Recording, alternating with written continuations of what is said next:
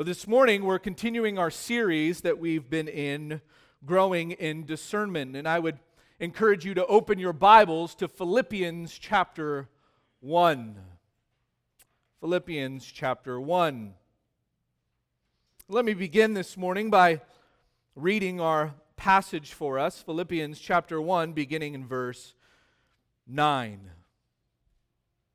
The Apostle Paul says this, "And this I pray, that your love may abound still more and more in real knowledge and all discernment, so that you may approve the things that are excellent, in order to be sincere and blameless until the day of Christ."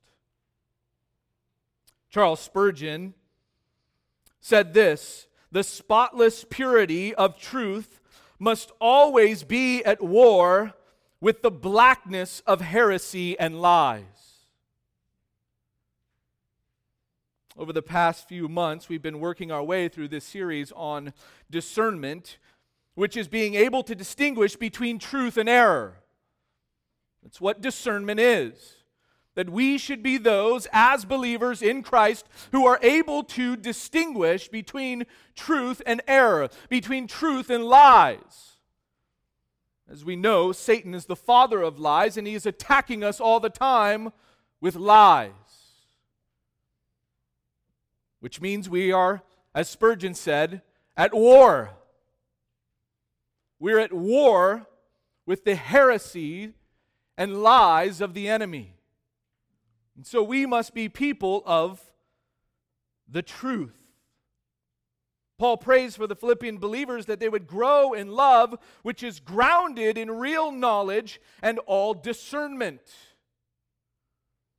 Paul says there, as we read in Philippians 1:10, so that you may approve the things that are excellent. That is his prayer for the believers in Philippi, that you may approve the things that are excellent. As we said, that word approve in the Greek is the word dokimazo, and it means to make a critical examination of something to determine its genuineness, to put to the test or to examine. And yet there are many people today who are not warring for the truth. They don't examine what they hear, but they believe everything that comes at them, which then leads them in all kinds of different directions.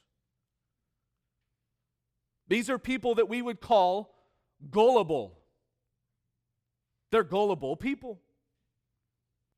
Paul spoke about them in Ephesians 4:14. He says this, "They are children tossed here and there by waves and carried about by every wind of doctrine, by the trickery of men, by craftiness and deceitful scheming." To put it plainly, these are very undiscerning people. They're undiscerning people. And our churches today are filled with undiscerning people. People who don't want to do the work of making a critical examination of what they hear to see if it lines up with the Word of God. They aren't at war. They've surrendered. And they'll just take in all of the lies of the enemy. They think that because a man who stands up on a stage at a place that is called a church tells them something, then it must be true. And they're lazy in working hard to understand the truth of God's Word. They're the very opposite of the Bereans in Acts 17, who were examining the Scriptures daily to see whether what Paul was preaching was true. You see, God has given us His Word so that you and I can know it. He wants us to know it. He didn't give us 66 books so that we can just set this book, the Bible, on a shelf and have it look good, collecting dust. He didn't give us this Bible so that we can walk around and hold it in our hands and look like we're a Christian. And He didn't give us His Word so that we can use it as a proof text to try and defend what I want to believe. There are a lot of people who do that and use God's Word in that way today. All it is a proof text. I've got my own beliefs, and now I'm going to go to the Word of God, and I'm going to take Scripture out of context to try and prove what it is that I believe. That's not how we use God's Word. And that's not why God gave us His Word. God has given us 66 books in our Bible so that we can know Him and know His truth more.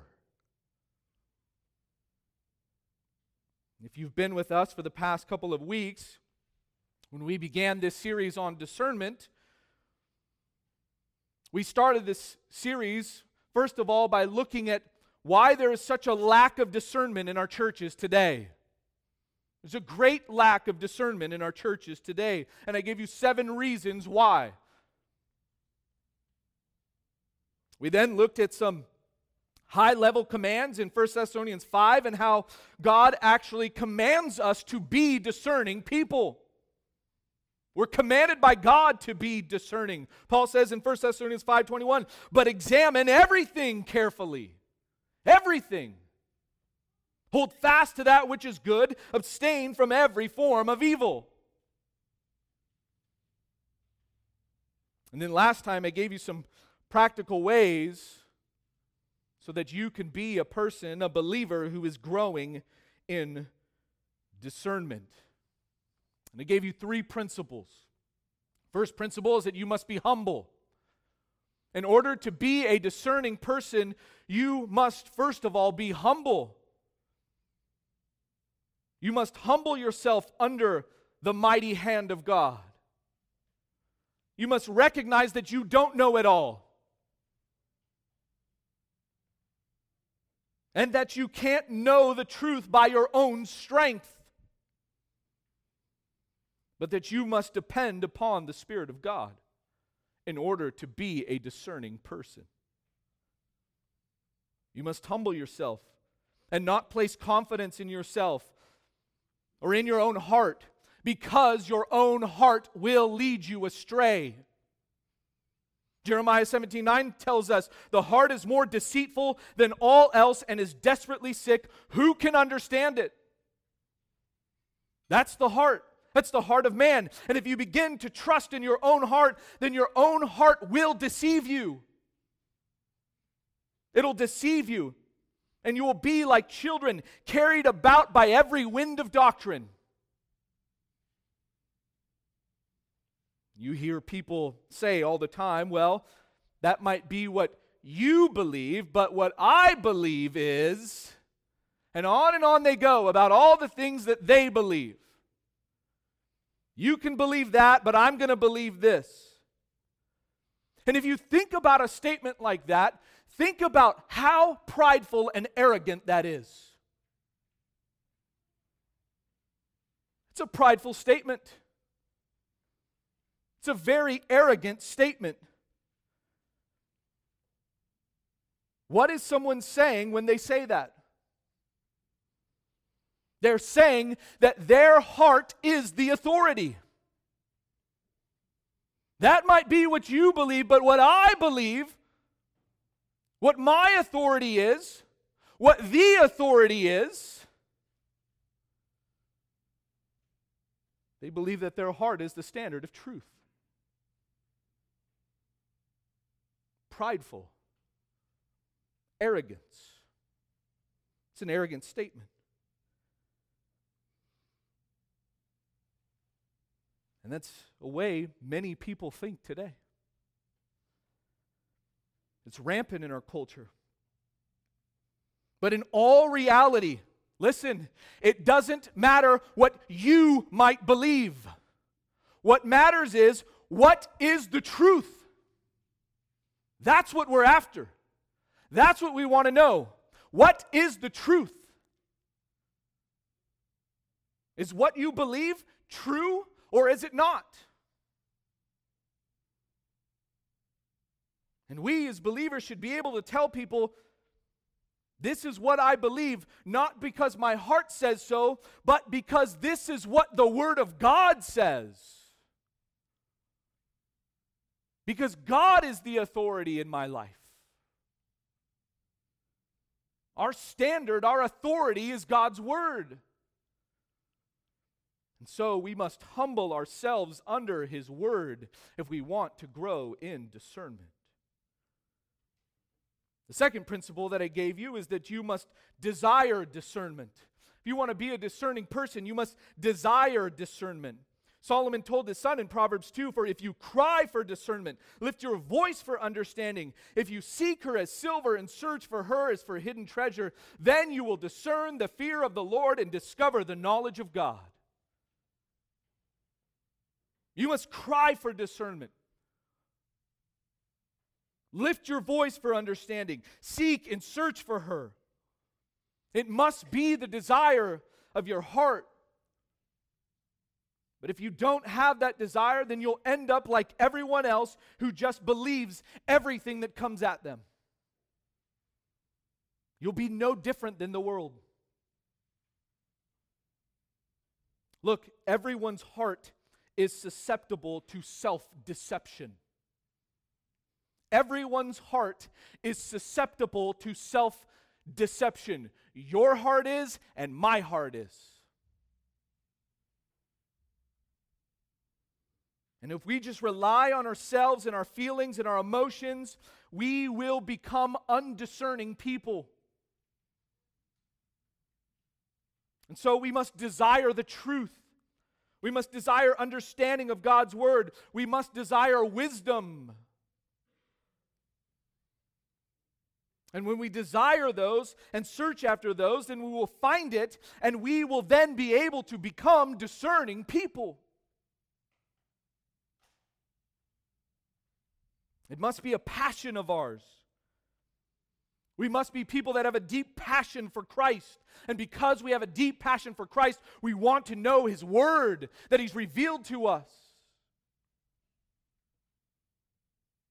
And as we grow in the truth of His Word, we will then be able to become discerning people. Let me just pause right here for a moment and expand on this. You see, as we desire to grow in discernment, we cannot desire it so that we can puff ourselves up and make us look good.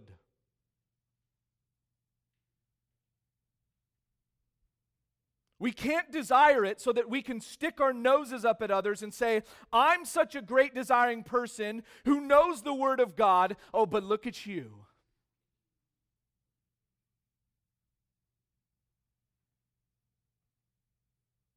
That's not why we desire discernment. We must desire discernment so that we can please Christ. It must be so that we can know Christ better. And we come to know Christ better by knowing His truth.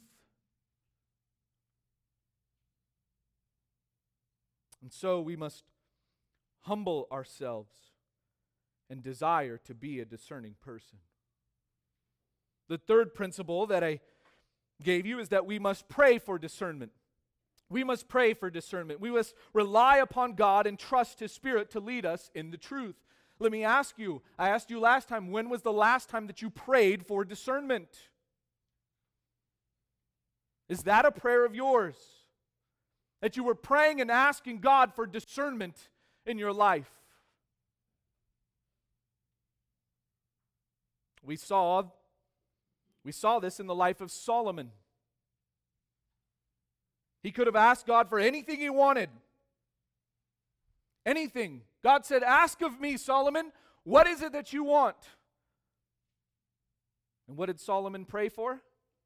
He prayed for a hearing heart so that he could judge God's people and discern between good and evil. That was his prayer. He sought the Lord for discernment, and God granted it to him. Solomon became known as the wisest man to ever live because he sought God for it. And so we must be humble. We must desire to be discerning, and we must pray for discernment. Let me give you four more principles. Four more principles. Four more practical ways for you and I to become discerning people. Principle number 4 is this: we must depend on the Spirit.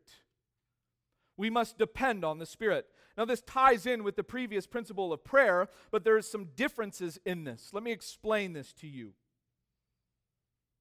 If you remember, I told you that all of us as believers have the capability of becoming discerning people.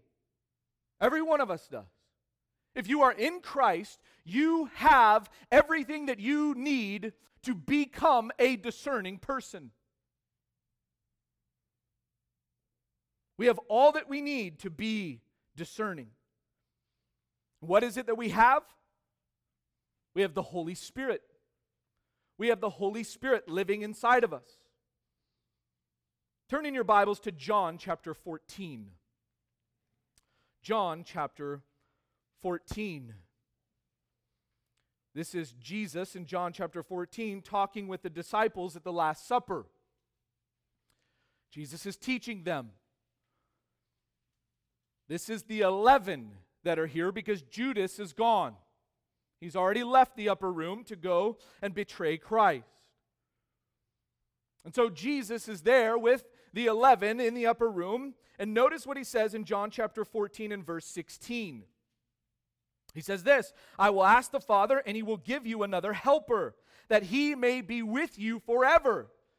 That is the Spirit of truth, whom the world cannot receive because it does not see him or know him. But you know him because he abides with you and will be in you. Jesus tells the disciples that he's going to give them the helper. Who is the helper? The Holy Spirit. It's the Holy Spirit. And the Spirit is going to be with them forever. He's with you and he will be with you forever. And notice at the end of verse 17 there, he says, and he will be in you. What is this talking about? When did this happen? On the day of Pentecost. On the day of Pentecost, when the Holy Spirit came to them. And the Holy Spirit was in them. But notice how Jesus describes the Spirit there in verse 17. He says that he is the Spirit of truth. He's the Spirit of truth. Notice that the world doesn't have the Spirit of truth. But we do. We as believers have the Spirit of truth in us. Now turn over to chapter 16. Turn over to chapter 16 and look at verse 13. And what Jesus says there. In verse 13 he says, but when he, the Spirit of truth, comes, he will guide you into all the truth. For he will not speak on his own initiative, but whatever he hears he will speak. And he will disclose to you what is to come. Notice what the Spirit of truth will do. What will he do? He will guide you into all the truth. He'll guide you into the truth. Now, you might be thinking, well, Jesus is talking to the 11 apostles here, so isn't this only for them? Well, John MacArthur says this. This is primary reference to the writers of the New Testament. But it also extends in a secondary sense to the Holy Spirit's work of illumination. He instructs and teaches believers from the inspired Scriptures. And so this is not just for the 11, but this is also for us as well. That it is the Spirit of God who will guide us in the truth. In fact, Paul says in 1 Corinthians 2:12, "Now we have received not the spirit of the world, but the Spirit who is from God, so that we may know the things freely given to us by God. Which things we also speak, not in words taught by human wisdom, but in those taught by the Spirit." That is, those things that are taught by the Holy Spirit, combining spiritual thoughts with spiritual words. And so, as we depend upon the Spirit of truth, He will guide us into the truth. You and I have the Spirit of God living inside of us. And as we open up the Word of God and we humble ourselves before God and we desire to come to know Him more and know His truth more, as we pray and ask God to open up His Word, the truth of His Word to us, the Spirit will then guide us and lead us into truth.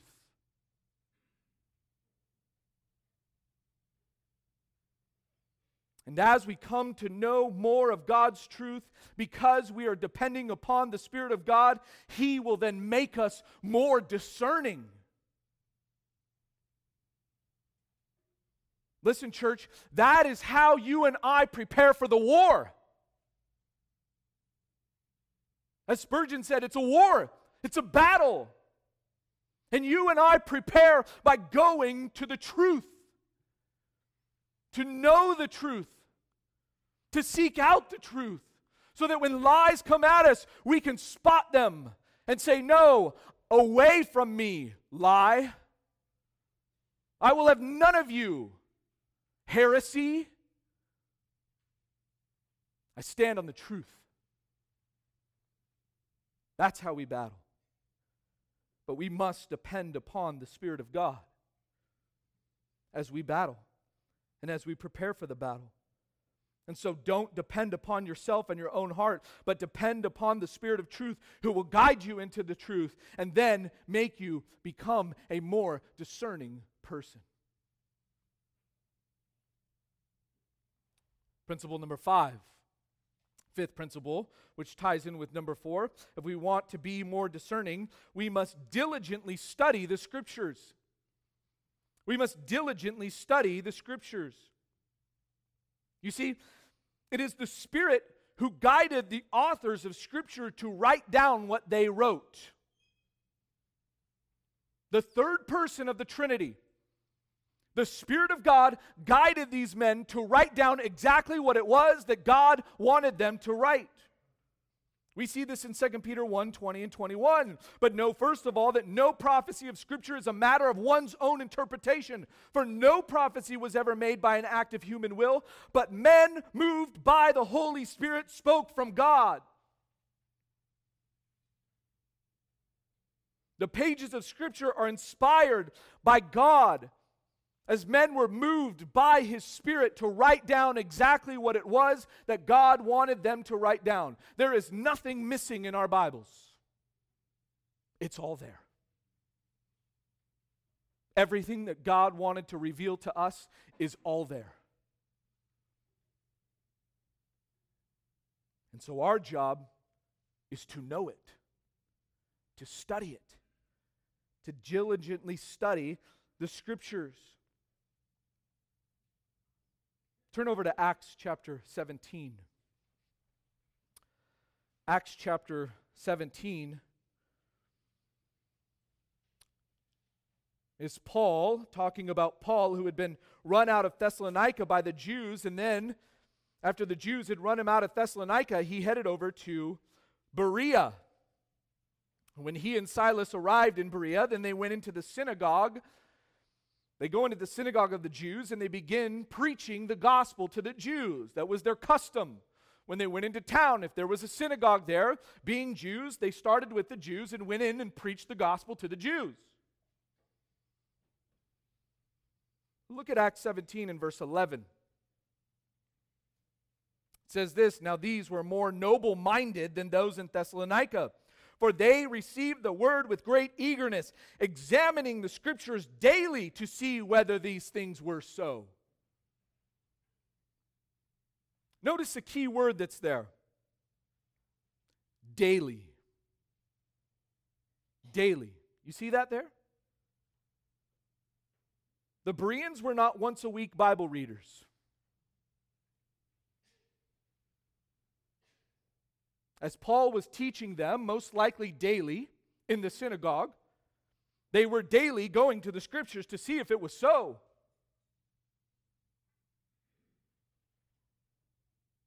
Notice that word examining. They were examining the Scriptures in verse 11 there. That is the Greek word anakrino. And it means to engage in careful study of a question, to examine or to investigate. They were investigators. As the Apostle Paul came into Berea to preach the truth of God's Word, to preach to them the gospel message, they took everything that Paul was preaching and they went back to the Scriptures. They investigated the Scriptures to see if what Paul was preaching was actually true.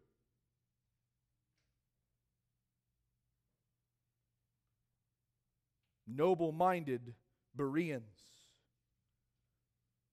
These Bereans opened up their scroll and they investigated the Scriptures every day. Not the politics of their day, not the sports section of the paper every day, but the Scriptures daily, investigating, examining. Now, turn over to Acts chapter 20. Acts chapter 20. This is Paul's final words to the Ephesian elders as he calls for the Ephesian elders to come to him.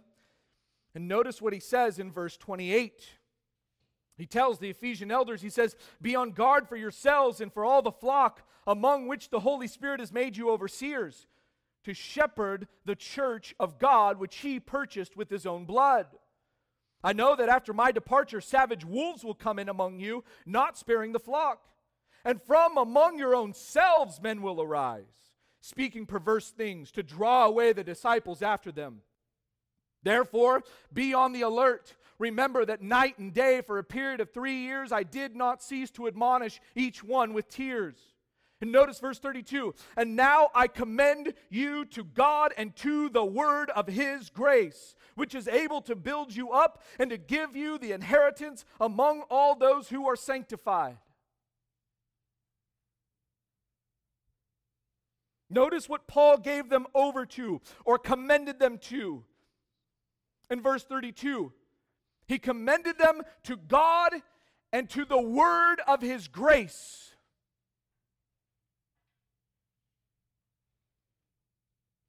It was God's word that would protect them from the lies of the enemy. The enemy was coming in, and Paul warned them, and he says, the enemy is going to come, and he's even going to come from your own midst. Wolves are going to rise up from within your own congregation, elders. So how do you guard yourself against those wolves? How do you prepare for the war? What does he give them over to? The Word of God. The Word of God. That will guard you and protect you.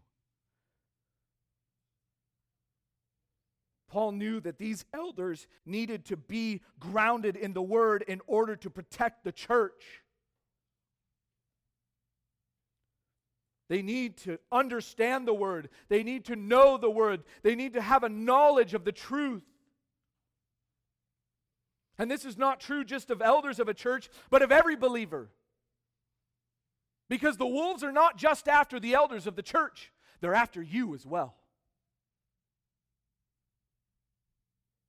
And it's the Word of God that will guard you against the attacks of the enemy. It's God's Word that will guide you into the truth and protect you. And the more that you grow in His Word, the more you will be able to discern the things that are almost true versus the things that are true. You'll be able to discern that which is good from that which is best. MacArthur says discernment flourishes only in an environment of faithful Bible study and teaching. Do you want to become a more discerning person? Study your Bible. Study the Scriptures. Be a diligent student of the Word of God, handling it accurately, as Paul commands Timothy to do. To know the Word and to handle it with accuracy. And the way that you're able to handle it with accuracy is to know it, to study it, to be a student of it. Let me give you a sixth principle. Principle number 6, in order to grow in discernment, we must obey the Scriptures. We must obey the Scriptures. Not only do we study the Scriptures to be a discerning person, but we must also obey the Scriptures in order to become discerning. James tells us in James 1:22, "But prove yourselves doers of the word and not merely hearers who delude themselves." You can be someone who hears the word taught all day long. I can remember as a child when I would come here to Minnesota to visit my grandparents, all that they had on all day long was the Christian TV and some Christian radio station. All over the house, anywhere you went, you just heard Bible teaching. Teaching after teaching after teaching. But listen, that is not enough. That is not enough. We must also do what God tells us to do. That's what James is saying. Prove yourselves to be doers of the word, not merely hearers. Yes, you must hear, you must learn, you must listen to the truth of God's word, but you must take that truth and apply it to your life and live it out. Be obedient to God's word. You see, a person who claims to have a great knowledge of the Bible and yet doesn't do what it says is a foolish person. Not a discerning person. And they might think, well, I am very discerning. Look at all that I know. Yeah, you do know a lot, which means you're responsible for everything that you know. But are you living it out? Are you doing it? One commentator says, a fool is anyone who does not follow the warnings and commands of God. He does not desire to avoid sin. That's the fool. And in fact, although we can say that Solomon was known as the wisest man to ever live, he was a great failure because he didn't live up to the wisdom that he had. He didn't live up to the knowledge and understanding and discernment that was given to him. In fact, turn over in your Bibles to 1 Kings 11. 1 Kings 11.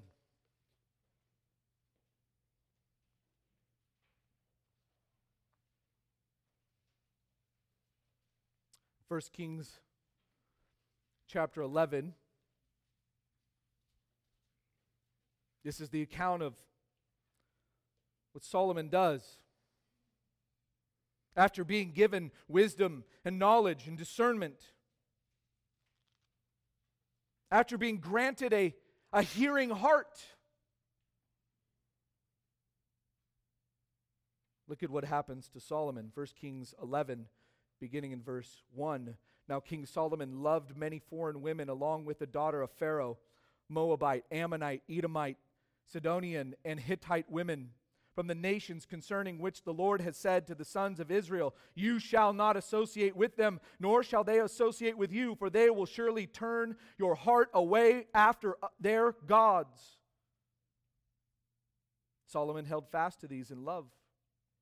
Verse 3, he had 700 wives, princesses, 300 concubines, and his wives turned his heart away.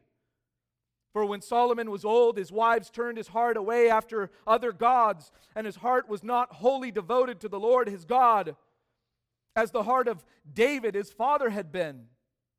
For Solomon went after Ashtoreth, the goddess of the Sidonians, and after Milcom, the detestable idol of the Ammonites. Solomon did what was evil in the sight of the Lord, and did not follow the Lord fully as David his father had done. Then Solomon built a high place of Chemosh, the detestable idol of Moab, on the mountain which is east of Jerusalem, and for Molech, the detestable idol of the sons of Ammon. Thus also he did for all his foreign wives who burned incense and sacrificed to their gods. And notice this in verse 9. Now the Lord was angry with Solomon because his heart was turned away from the Lord, the God of Israel, who had appeared to him twice, and had commanded him concerning this thing, that he should not go after other gods, but he did not observe what the Lord had commanded.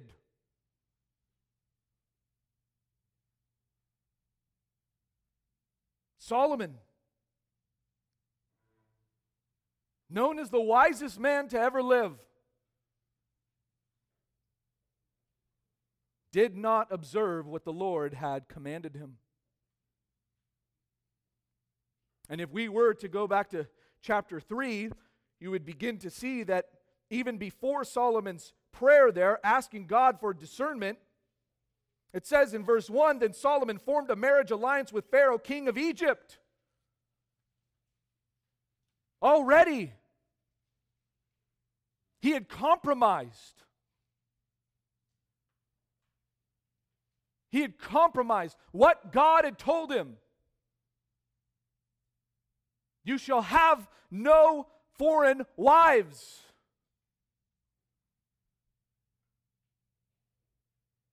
Solomon did not observe what the Lord commanded him. One commentator says God gifted him with unsurpassed wisdom, which Solomon squandered by disobeying God's commandments. He squandered it. Listen, you cannot have true discernment apart from faithful obedience. They go hand in hand. You see, the goal in Bible study is not just so you can gain some great knowledge that you're not going to use. The goal in Bible study is to gain knowledge so that you can use it and grow in holiness and Christ-likeness. Sanctification, that's what we're after. That's the ultimate goal. And that's what a discerning person does. And that's why James says, but prove yourselves doers of the word, and not merely hearers who delude themselves or deceive themselves. That's what that word delude there means, to deceive yourself. Don't deceive yourselves. A person who fails to obey the truth they have been given proves themselves to be lacking in discernment. So to be a discerning person, you must not only know the Scriptures, but you must also obey the Scriptures. Principle number 7.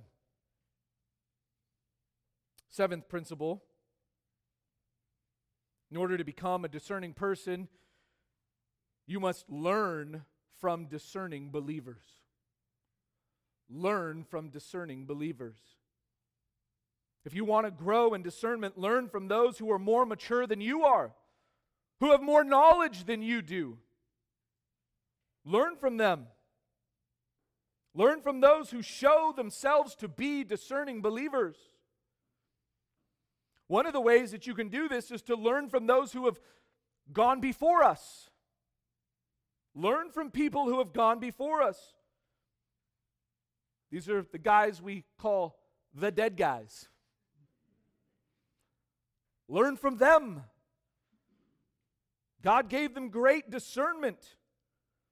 He raised up great men and women in the past who were very discerning believers, and we should learn from them. And we can also learn from those whom God has placed in our lives today. In fact, turn over in your Bibles to 1 Corinthians 4. 1 Corinthians chapter 4. Paul, in writing 1 Corinthians, is writing to a very immature church. This was a worldly church. A church that was unwilling to divorce themselves from the culture around them. They had a great lack of discernment, and they needed someone to model discernment for them. So look at what Paul says in 1 Corinthians 4 and verse 16. He says, "Therefore I exhort you, be imitators of me. For this reason I have sent to you Timothy, who is my beloved and faithful child in the Lord, and he will remind you of my ways which are in Christ, just as I teach everywhere in every church." Now you might look at this at verse 16 and you might say, how arrogant of Paul to say this. Are you going to walk up to another believer and say, be an imitator of me?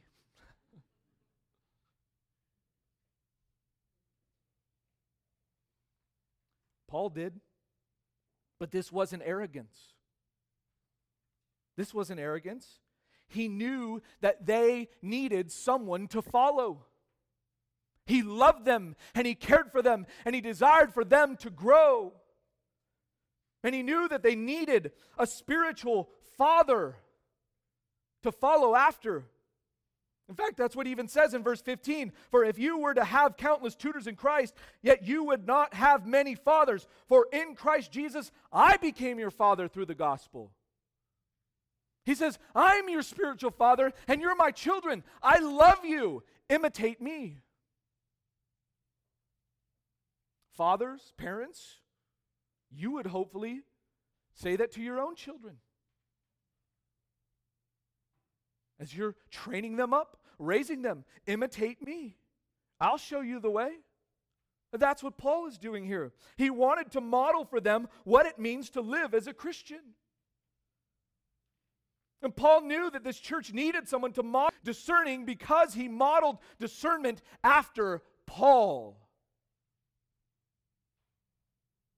And who was that? It was Timothy. Timothy. Notice in verse 17, Paul sends Timothy to them because he knew that Timothy was so well trained in discernment and truth that he was going to model exactly what he had learned from his father, the Apostle Paul. Listen, find people in your life who are discerning believers and follow them. Learn from them. Watch them and see how they live their lives. Because there's a lot that you can learn from those who are more discerning than you are. In closing, we've just learned how we can become a more discerning believer. To humble ourselves, desire discernment, to pray, depend on the Spirit, diligently study the Scriptures, obey the Scriptures, and learn from discerning believers. But why is this so important for us as believers? Why is this so important? Why is it so important for us to be discerning and to know the truth? Well, let me give you 3 quick reasons why this is so important. 3 reasons why the truth is so important for us as believers. Number 1, because we are saved by the truth. Because we're saved by the truth. Jesus said in John 14:6, I am the way, the truth, and the life. No one comes to the Father but through me. Jesus is the truth. And no one can be saved apart from Him. No one can. It's impossible to be saved apart from Christ, who is the truth. No one can get to heaven by their own efforts, by your own good works, or even by your own beliefs or your own thinking. There's a lot of people who even think that because they have some kind of belief system that they've come up with in their own heart, that that's going to lead them to heaven. It doesn't. It's faith in Christ alone.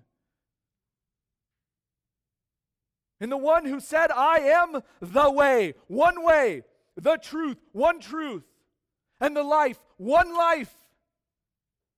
It's found in Christ. And all who repent of their sin and place their faith in Him alone for salvation will be saved.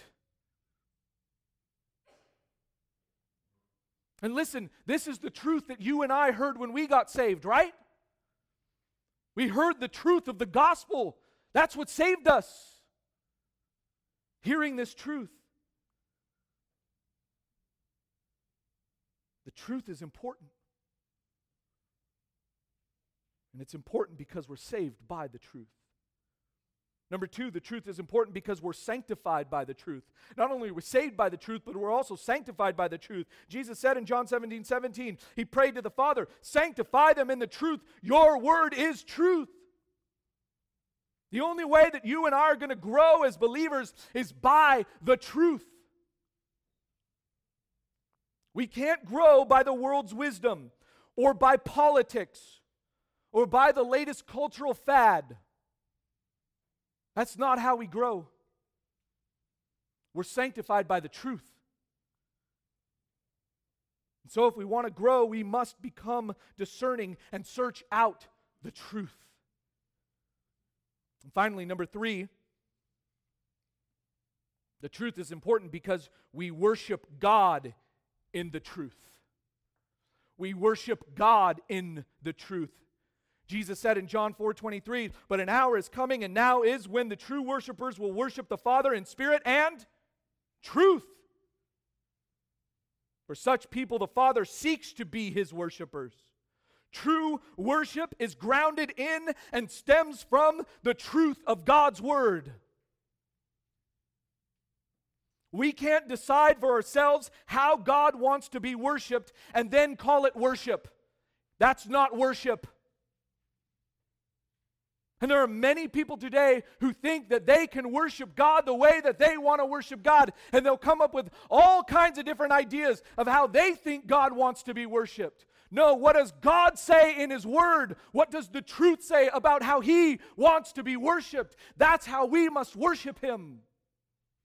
And when we do it according to the truth, that then is true worship.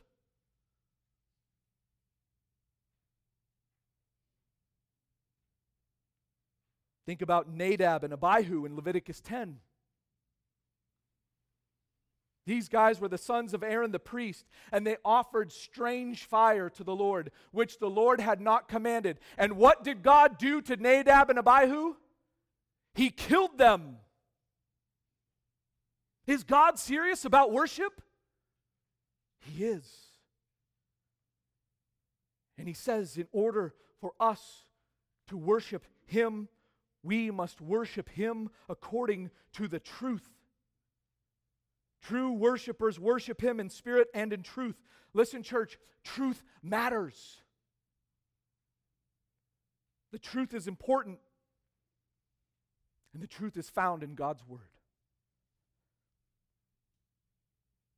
And Paul's prayer for the Philippian believers is that they would grow in the truth, that they would grow in discernment, that they would approve the things that are excellent. And that is my prayer for you as well. That we all would be those who are growing in the truth. That we would grow in discernment. That we would be a church who seeks and desires the truth, so that we might live it out for His glory and to be able to worship Him in truth. Let's pray. Father, this is such an important message for our day. As we can see that there are lies all around us, lies that have even crept into the church, that many are believing. Oh Lord, I pray that you would guard us and protect us against the lies of the enemy. Father, we know that it is a war. It's a war for the truth. And yet, Lord, you've given us your word that is the truth. You're a God who cannot lie. It's impossible for you to lie. And so, Lord, we know and we are confident that every word that you give us in the Scriptures is true. Father, give us a desire to know it. And we pray that you would guard and protect our church from the lies of the enemy. I pray that you would guard and protect us against wolves who may even arise from within. Lord, may we be people who stand on the truth of your word. We thank you for the truth of the gospel that has set us free. It is the truth of the gospel that we have heard, that we must repent of our sin and put our faith in Jesus Christ alone for the forgiveness of our sins, so that we may be granted the free gift of eternal life. And Lord, you've done that in our hearts because we heard the truth. Father, help us to be discerning people and live it out, not so that we can be puffed up in knowledge, but so that we can serve you out of a heart of love, so that you can receive all of the glory and honor that you alone deserve. We pray this in Christ's name. Amen.